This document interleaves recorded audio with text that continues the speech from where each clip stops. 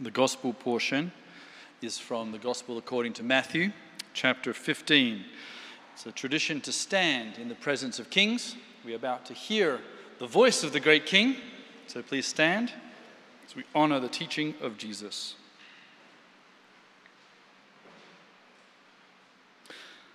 Leaving that place, Jesus withdrew to the region of Tyre and Sidon. A Canaanite woman from that vicinity came to him, crying out, "Lord, Son of David, have mercy on me.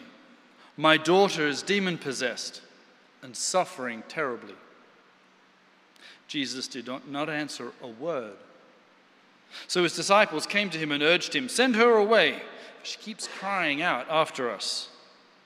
He answered, "I was sent only to the lost sheep of Israel." The woman came and knelt before him. "Lord, help me," she said. He replied, "It is not right to take the children's bread and toss it to the dogs." "Yes, it is, Lord," she said. "Even the dogs eat the crumbs that fall from their master's table." Then Jesus said to her, "Woman, you have great faith. Your request is granted." And her daughter was healed at that moment. This is the word of the Lord. Thanks be to God. Please be seated.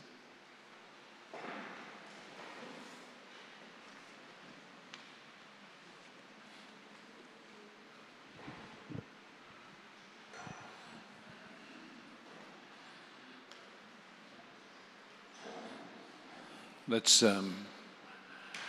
pray. So, Father, we come to you with all our distractions and discomfort, and we ask that you would send your Holy Spirit into our midst to teach us, to guide us, to direct us in your ways and in the way of your Son, Jesus of Nazareth. Pray that your word will be alive and challenging to each one of us. And we do ask this so that your Son Jesus will be glorified and the sheep of your pasture will be blessed and well provided for. Amen.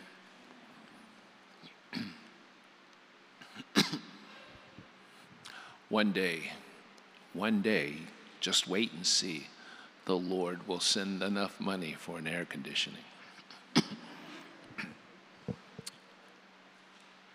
Remain in faith, everyone. I'd like to talk about all three passages, because all three passages are incredible in the way that they connect and overlap with each other. And sometimes the lectionary works that way. You might call this week's selection of Scripture a home run with all bases loaded.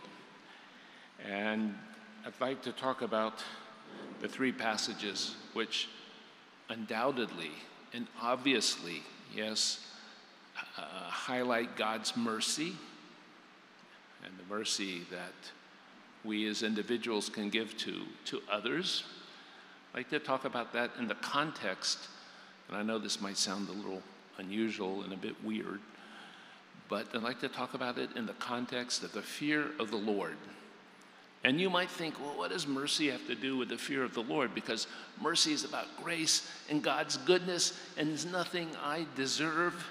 And the fear of the Lord is about reverence, and it's about maybe even sneakingly having some fear of God, worry about judgment, and the like. Well, first of all, let's get our terms straight. The fear of the Lord is about reverence, but that definition only does the term a little bit of justice. And I came across a Lutheran theologian that I like, by the name of Rolf Jacobson. And he had a marvelous definition for the fear of the Lord. He said the fear of the Lord is a full appreciation of who God is. A full appreciation of who God is, not some limited, blinkered view. And once we come to that appreciation or that understanding, then we can respond accordingly. Yes, and part of our response, yes, has to be reverence or the fear of sin or acknowledging that God, who does love, does sometimes judge.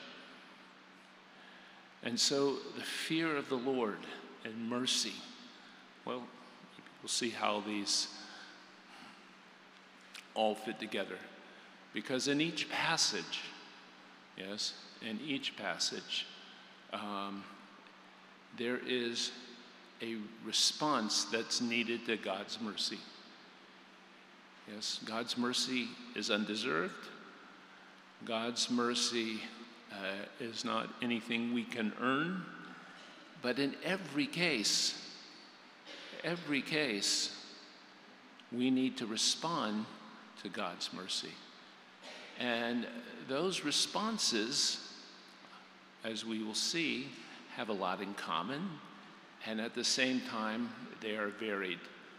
And in every case, they will be challenging. So first passage, which comes to us from Matthew's Gospel, we have Jesus, who is, you might say, at the peak of his ministry. He has become something of a pop star, or a solution to everybody's problems. His ministry is going very well, and folks in Capernaum want to try to grab him and make him king. Yes, they try to set him up as the King Messiah. And of course, it's one thing to recognize who Jesus is.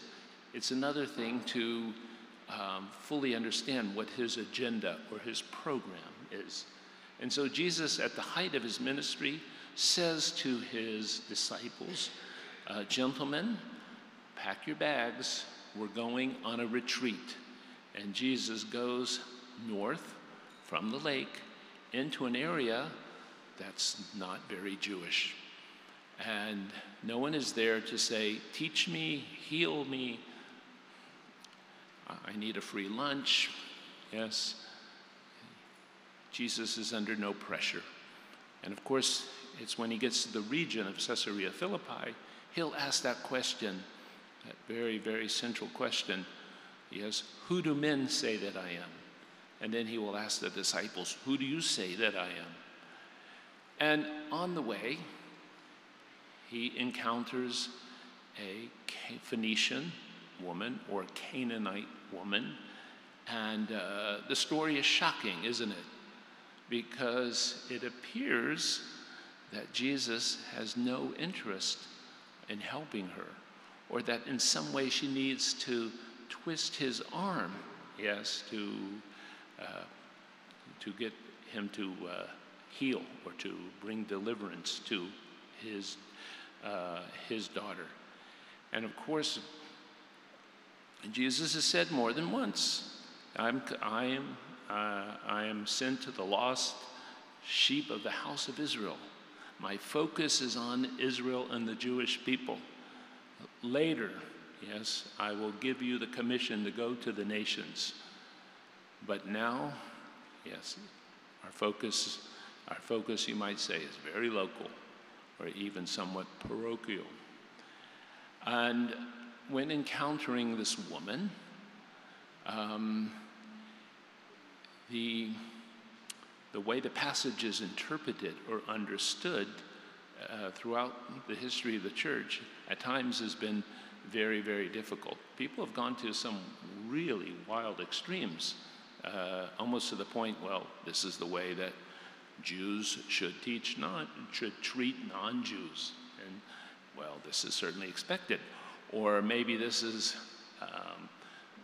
the way men and women should relate to each other. But here you have a Canaanite woman, someone who's not a follower or worshiper of the God of Israel. And this Canaanite woman really does the incredible. She first and foremost, she calls him Lord. She then calls him the Son of David. Yes. Now, the Son of David, who was the Son of David? Solomon. In the day in which Jesus lived, what was Solomon noted for? Why was he famous? Because he was known to be a healer. He was known to be the one who could deliver you from demons. And people prayed for deliverance and healing in the name of Solomon. So she's acknowledging that Jesus is the Son of David. He is a healer. He is one who can deliver from the demonic. And she kneels in front of him. And they engage in a conversation. And again, the conversation might sound shocking, but at the same time, the conversation might instead just be banter. It might be peasant banter. It might be the way Jews and non-Jews talk to each other in a half-serious, half-humorous way. My teacher many years ago, the late, great Bob Lindsay, who was a Baptist pastor here in Jerusalem and a great New Testament scholar, always would teach that the encounter between Jesus and this woman should be seen in the light of first century humor. And he would say some of the things that Jesus said should be understood as being humorous, as being a way to teach.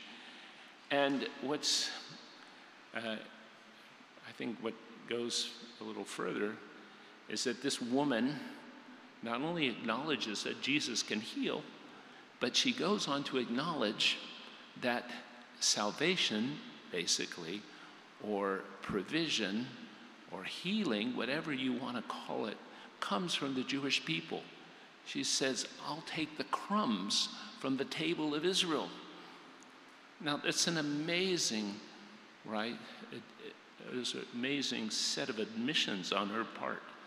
But what is perhaps the most phenomenal is that she refuses to give up. She won't quit. She understands what faith does, not simply what faith is, right? Biblical faith, yes, is more often than not something that happens up here or some kind of intellectual assent to doctrine. Biblical faith is persistence. Biblical faith refuses sometimes to quit, right? Biblical faith sometimes exercises kind of a nerviness or a chutzpah. And you might say, she just is going to engage Jesus. She does it respectfully, but she continues to engage him until Jesus says, he acknowledges, great is her faith. So here's a woman who accesses, you might say, or who enables the mercy of God through Jesus to flow to her, and it works by faith, right? The response in this case and in the other two cases that we'll look at in just a moment, right, always centers around faith. But what kind of faith, right? What kind of faith are we talking about? Not something merely intellectual, right? But something that's tough, something that refuses to quit, something that that refuses to take no for an answer. Yes, that is true biblical emunah. It's faithfulness, right? It's a certain kind of loyalty or a certain kind of persistence. Yes? The mercy of God, yes, you might say, is unleashed, yes, because of her faith. All right? And then we have a second story. And the second story is not only comes from the book of Romans, and this is a big story. Right? This is something very, very theological. And in this story, we have Romans chapter 11. The key theme is mercy, mercy, mercy. And we have the recipients of God's mercy. Who are the recipients of God's mercy? Well, unexpectedly, it's not only the Jewish people, but it's the nations of the world, those who have been far away from God and outside the commonwealth of Israel. And unexpectedly, without, I have a Jimi Hendrix moment here, yeah, or maybe I'm sounding like Pink Floyd. After all, this is the 50th year of Dark Side of the Moon. And you don't want me to start singing Dark Side of the Moon, do you, from beginning to end? Joseph, yeah, maybe.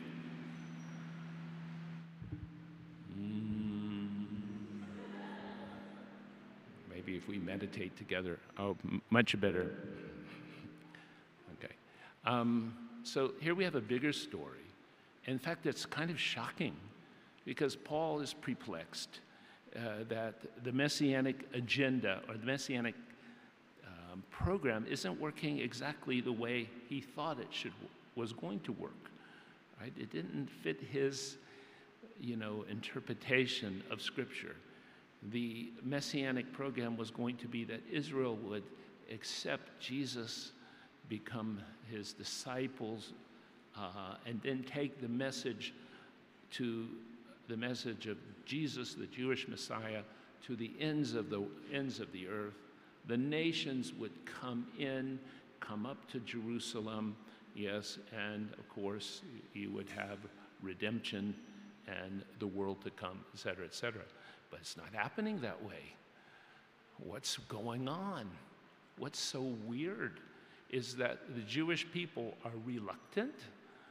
The Jewish people, you might say, are not sure. Many are saying no, although a remnant says yes. And Gentiles are taking advantage of the opportunity, and they are joining, yes, this Messianic movement in large, large numbers. Yes, and in chapter 11 of Romans, Paul has,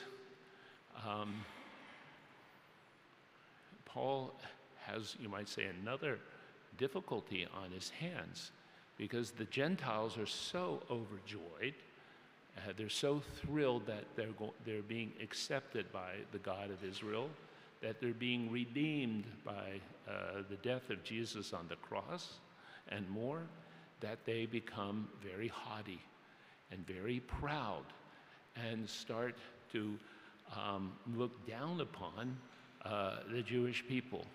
And this is the beginning of supersessionism or replacement theology. And the Jewish people, these new Gentile converts, began to be full of pride.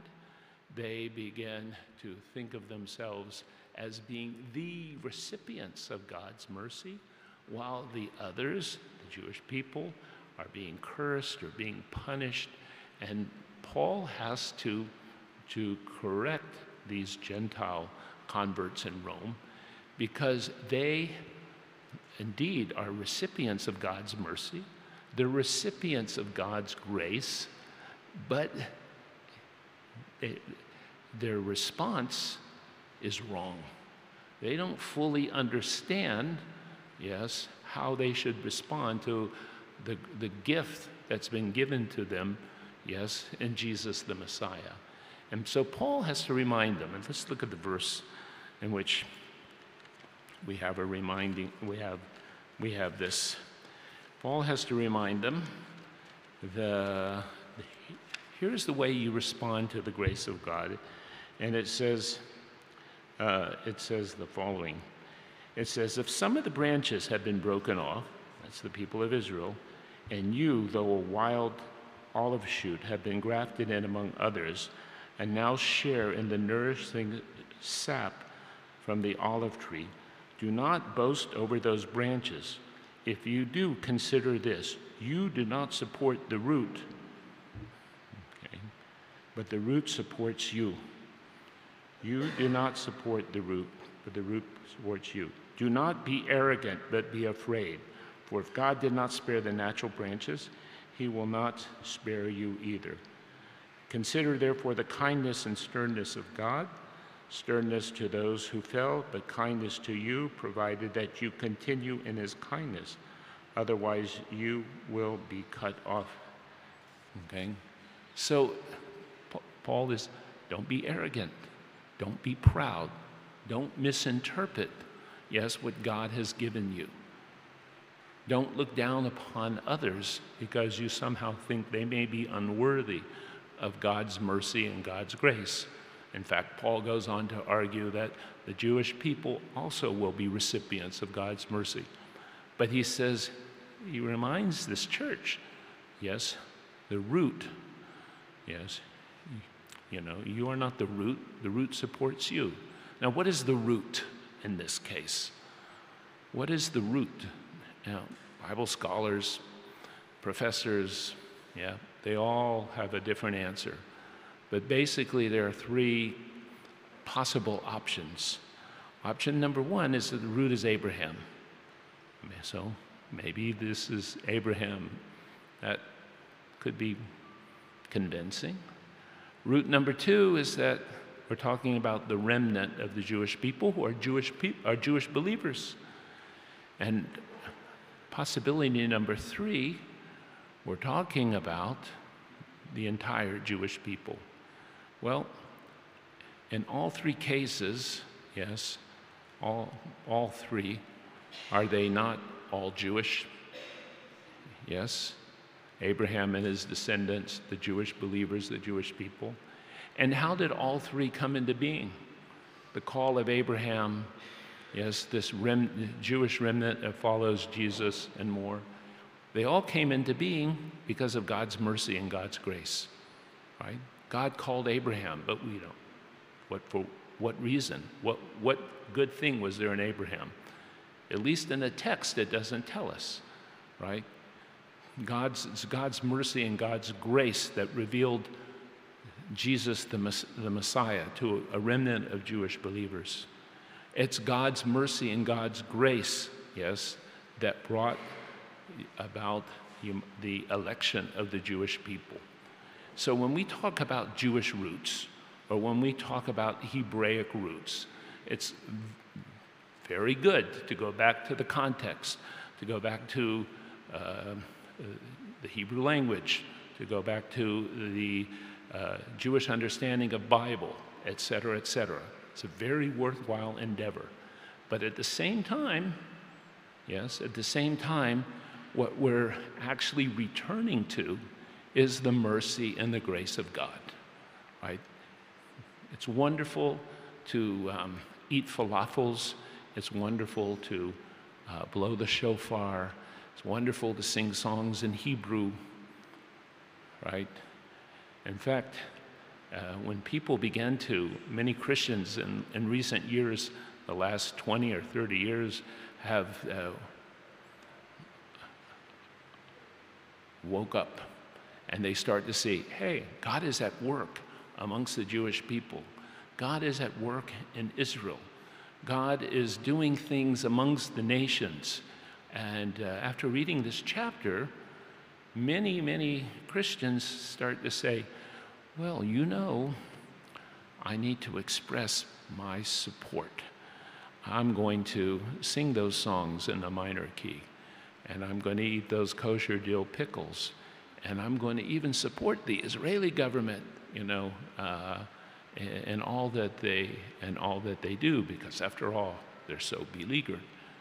Yes, that's not what Paul is saying here, right? Paul wants us to acknowledge that what is behind all this. And with all due respect to the Jewish people, with all due respect to their faithfulness over the centuries, to their endurance of suffering, but behind all of this is God himself, right? The Jewish people are a great people because the God of Israel is a great God, right? We cannot forget that focus, right? This is the mercy of God that's at work. And further, Paul goes on to tell us about God's wisdom, God's grace, God's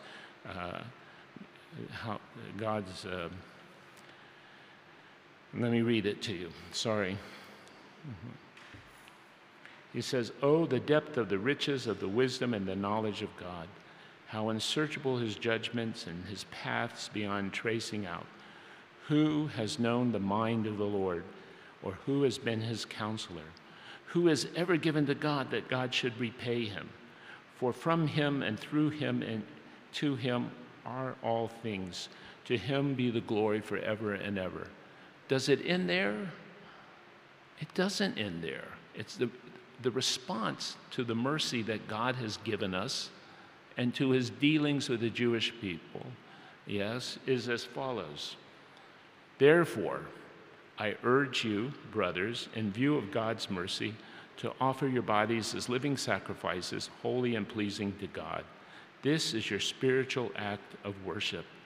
Do not be conformed to the pattern of this world. Be transformed by the renewing of your mind."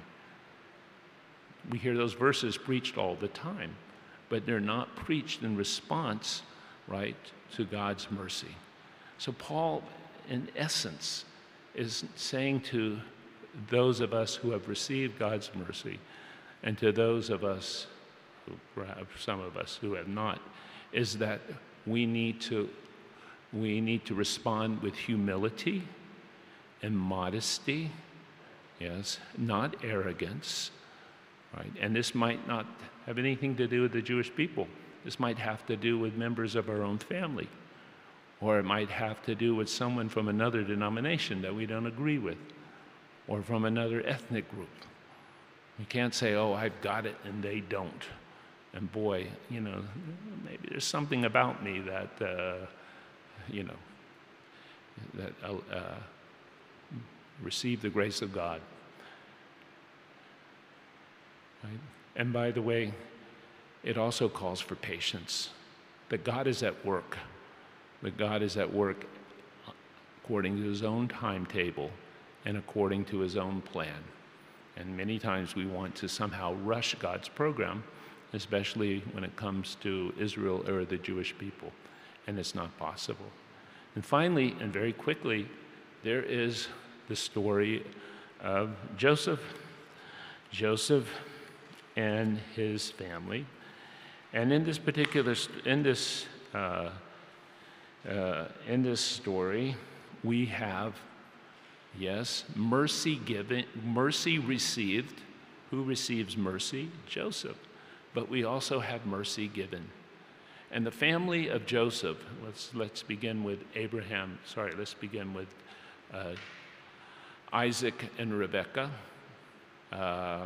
continuing on with Jacob, Leah, and Rachel. This family is a disaster, is it not? It is a case study in family dysfunction. One therapist would never be able to fix this.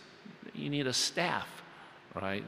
You need a staff to wade through all of the deception, yes, the jealousy, the pride, the violence, which, let's be kind to Jacob.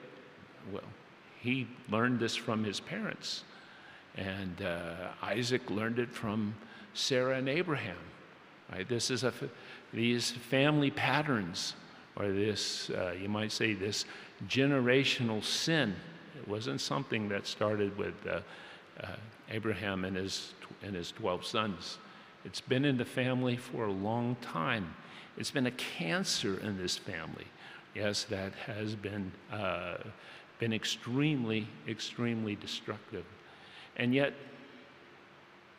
when this story comes to a, you might say, to a conclusion or to a climax, yes, in which Joseph, who himself sinned in his pride, when Joseph confronts his family, Joseph doesn't take the opportunity to say, hey, he doesn't say to himself, I'm going to get even. He doesn't say, I'm going to get some revenge. I'm going to torture them until they say they're sorry. What does Joseph do? Joseph, because he's also been the recipient of God's mercy, right? He was rescued. He was brought into a place of great power and authority. He then uses what God has given him, right, that mercy, and extends it to his family. And what's so beautiful about the story is not only does Joseph not get revenge, but that Joseph understands that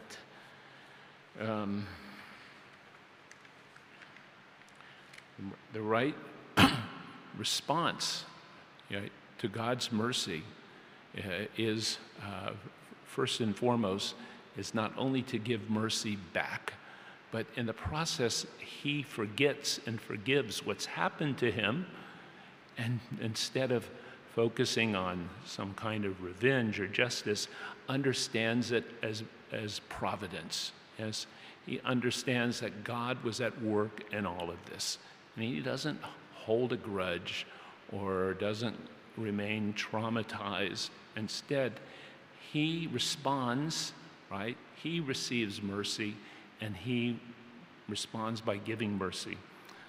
So in the first account, it was Jesus who was merciful. In the second account in Romans, we talk about the mercy of God.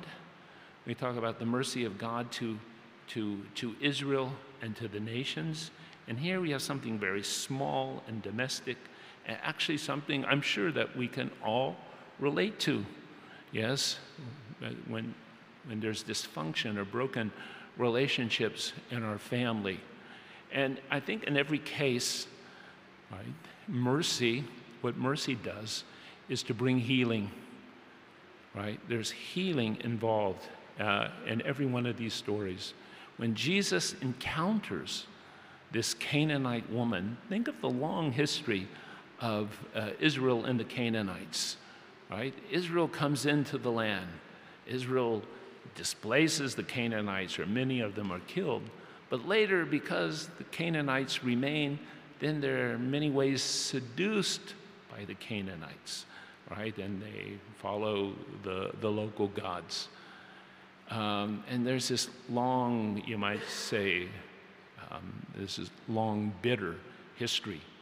And yet, Jesus meeting a Canaanite woman, yes, it points to, what does this point to? Not only this woman's faith, right, and her chutzpah, but it points to the potential of healing long, bitter, intractable relationships.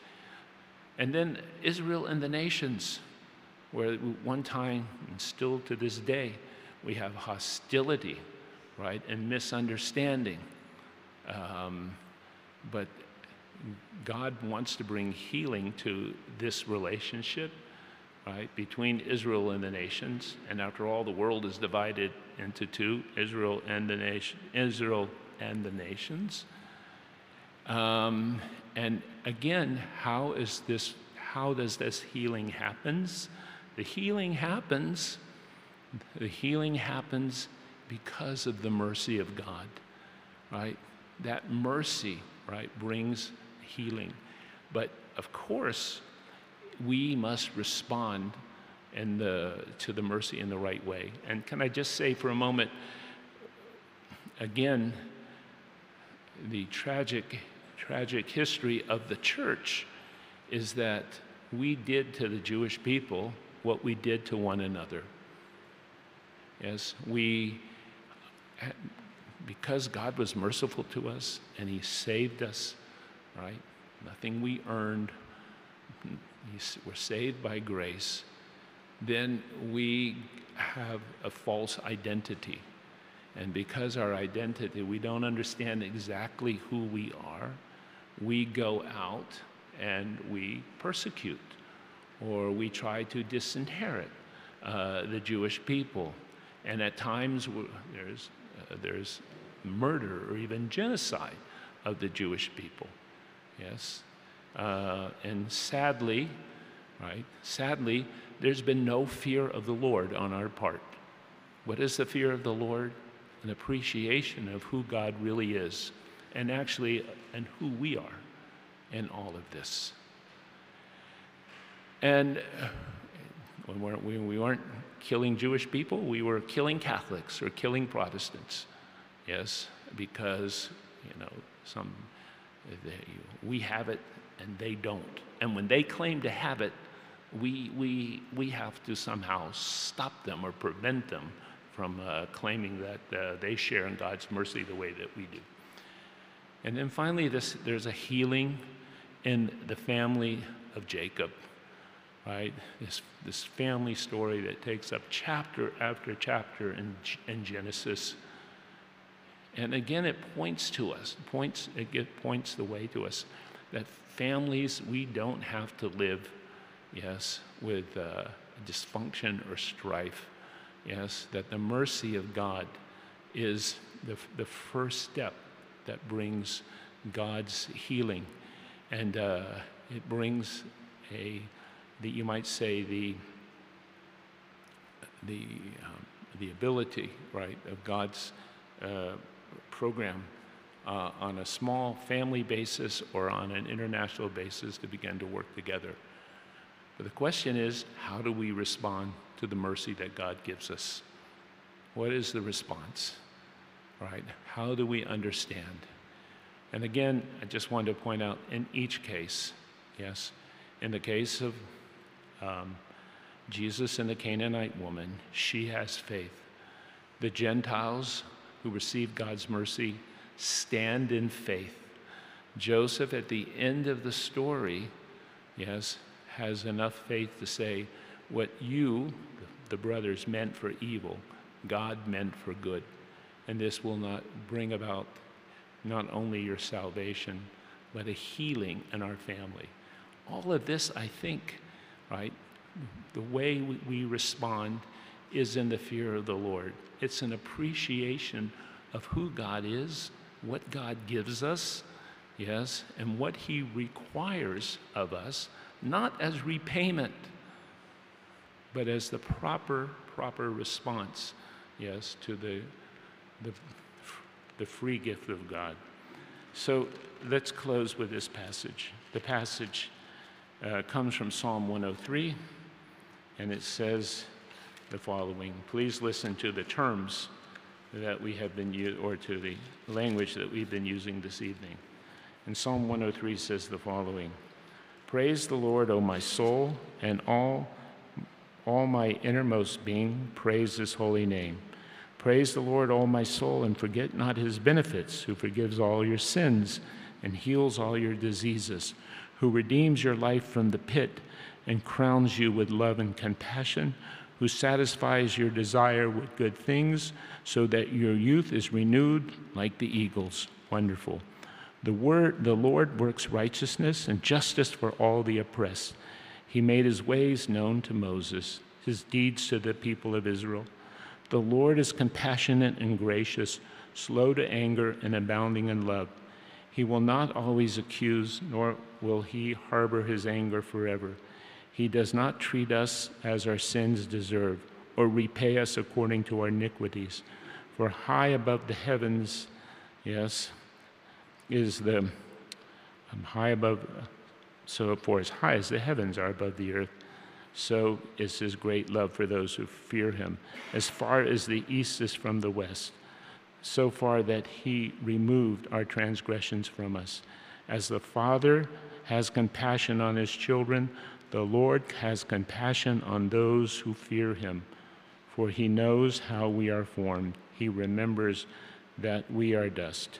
But from everlasting to everlasting, the Lord's love is with those who fear him, and his righteousness with their children's children, with those who keep his covenant and remember to obey his precepts. Amen. Amen. The fear of the Lord and the mercy of the Lord. Thank you for listening. If you've been blessed by this teaching, let us know by leaving a comment on our Facebook page, on SoundCloud, or by leaving a review in Apple Podcasts. You can offer practical support by giving a donation at christchurchjerusalem.org. Thank you, and blessings from the City of the King.